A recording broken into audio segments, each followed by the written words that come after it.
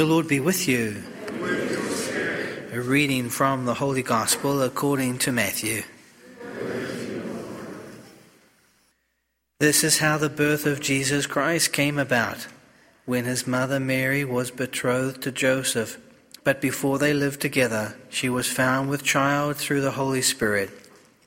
Joseph, her husband, since he was a righteous man, yet unwilling to expose her to shame, decided to divorce her quietly.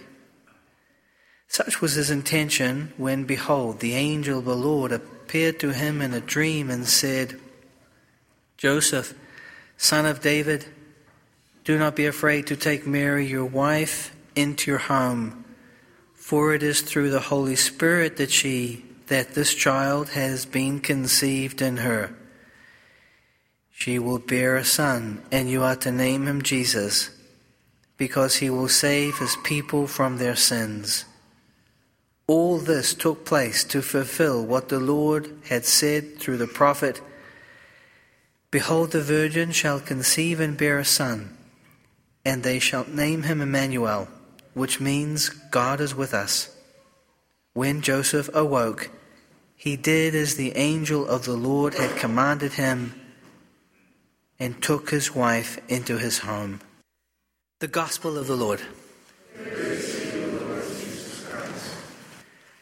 I wanted to share with you a small window into our time in Mexico on pilgrimage, representing St. Joseph's. We felt your prayers and support the whole way. So a little bit of a historical background. 1474. Juan Diego is born. That wasn't his name, but his name is very difficult to pronounce. This is his baptized name. In 1525, Juan Diego is baptized at the age of 51. 1528, Bishop Zumárraga arrived to Mexico City as its first bishop from Spain.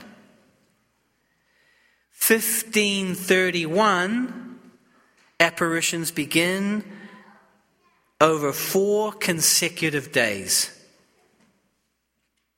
December 12th, Castilian roses are cut by Juan Diego, arranged by the Blessed Mother, and delivered to the bishop. And in the moment that the roses fell to the ground, the imprint on the tilma of Our Lady of Guadalupe was seen by the bishop.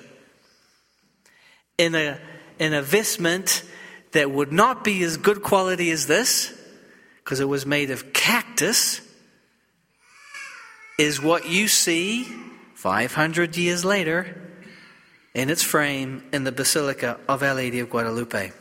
1548, Juan Diego dies at the age of 74. Fast forward to last week. We were accompanied by 11 million people, 11 million Mexicans, mostly poor, coming to the Basilica on foot, on bikes, in trucks, in buses, most of them traveling for days. It was one of the most moving experiences to see the people make their annual pilgrimage.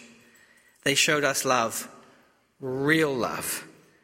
They exuded joy. They prayed with the simplicity of a people that has suffered injustices and oppression for centuries. They showed us that we too can love more, love better, reach higher.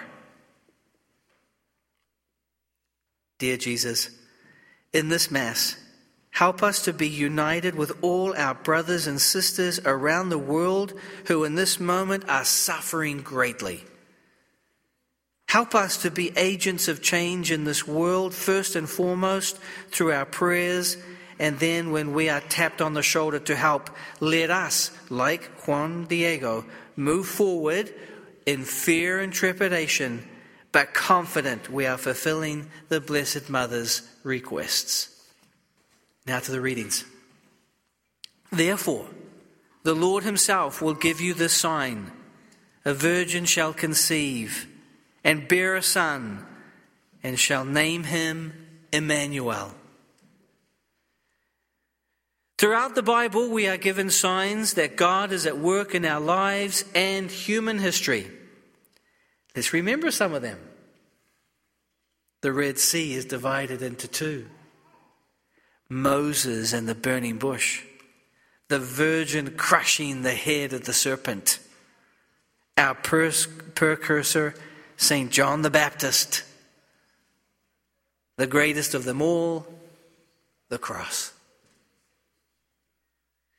In this moment of our spiritual journey, God is preparing us to be a people after his own heart. We have been given many signs of his favor. Today, let's walk towards Bethlehem hand in hand inside the caravan of our families. What signs do we see around us that speak to us about God becoming man? From my perspective as your pastor, I see signs that often surprise me. A man kneeling before the statue of the Holy Family outside every day on his way to work. A sign of a long line at the times of confession, which speaks to your needs to be in communion with this God-made man. The sign of a man giving me an envelope for the building fund, which means he sees the value in it. The sign of someone coming to St. Joseph's for the first time and encountering a people that reach out their hand and ask his name. The sign of these devotional candles that are always lit because someone sees a need for an extra prayer. And finally, you are all signs of his love. Thank you for that. Through him we have received the grace of apostleship to bring about the obedience of faith for the sake of the name. Paul starts this letter with Paul, a slave of Christ. He came to this conclusion after a long life living with Christ after his conversion. In that sense, we are all like him. We have lived with Christ inside of us through the sacraments. We have been well formed over many years by the previous pastors at this parish. You know your faith well and live it with enthusiasm. But do we feel like slaves of Christ? What more could we do in our spiritual journey that would help us come to this point of disregarding all that the world offers and opting for Christ? I would like to propose that for the rest of Advent, we adopt a radical simplicity as we approach the stable where the King of Kings lies in hay. Simplicity has many dimensions. Simplicity of detachment from things. Simplicity in my relationships.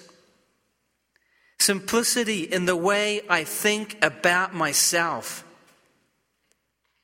Simplicity in what I want to do. Simplicity speaks into uprooting addictions, and addictions abound in our time. With the obedience you have learnt over the years of attending St. Joseph Parish, I think you are ready to become slaves of Christ. Don't be afraid. Joseph awoke.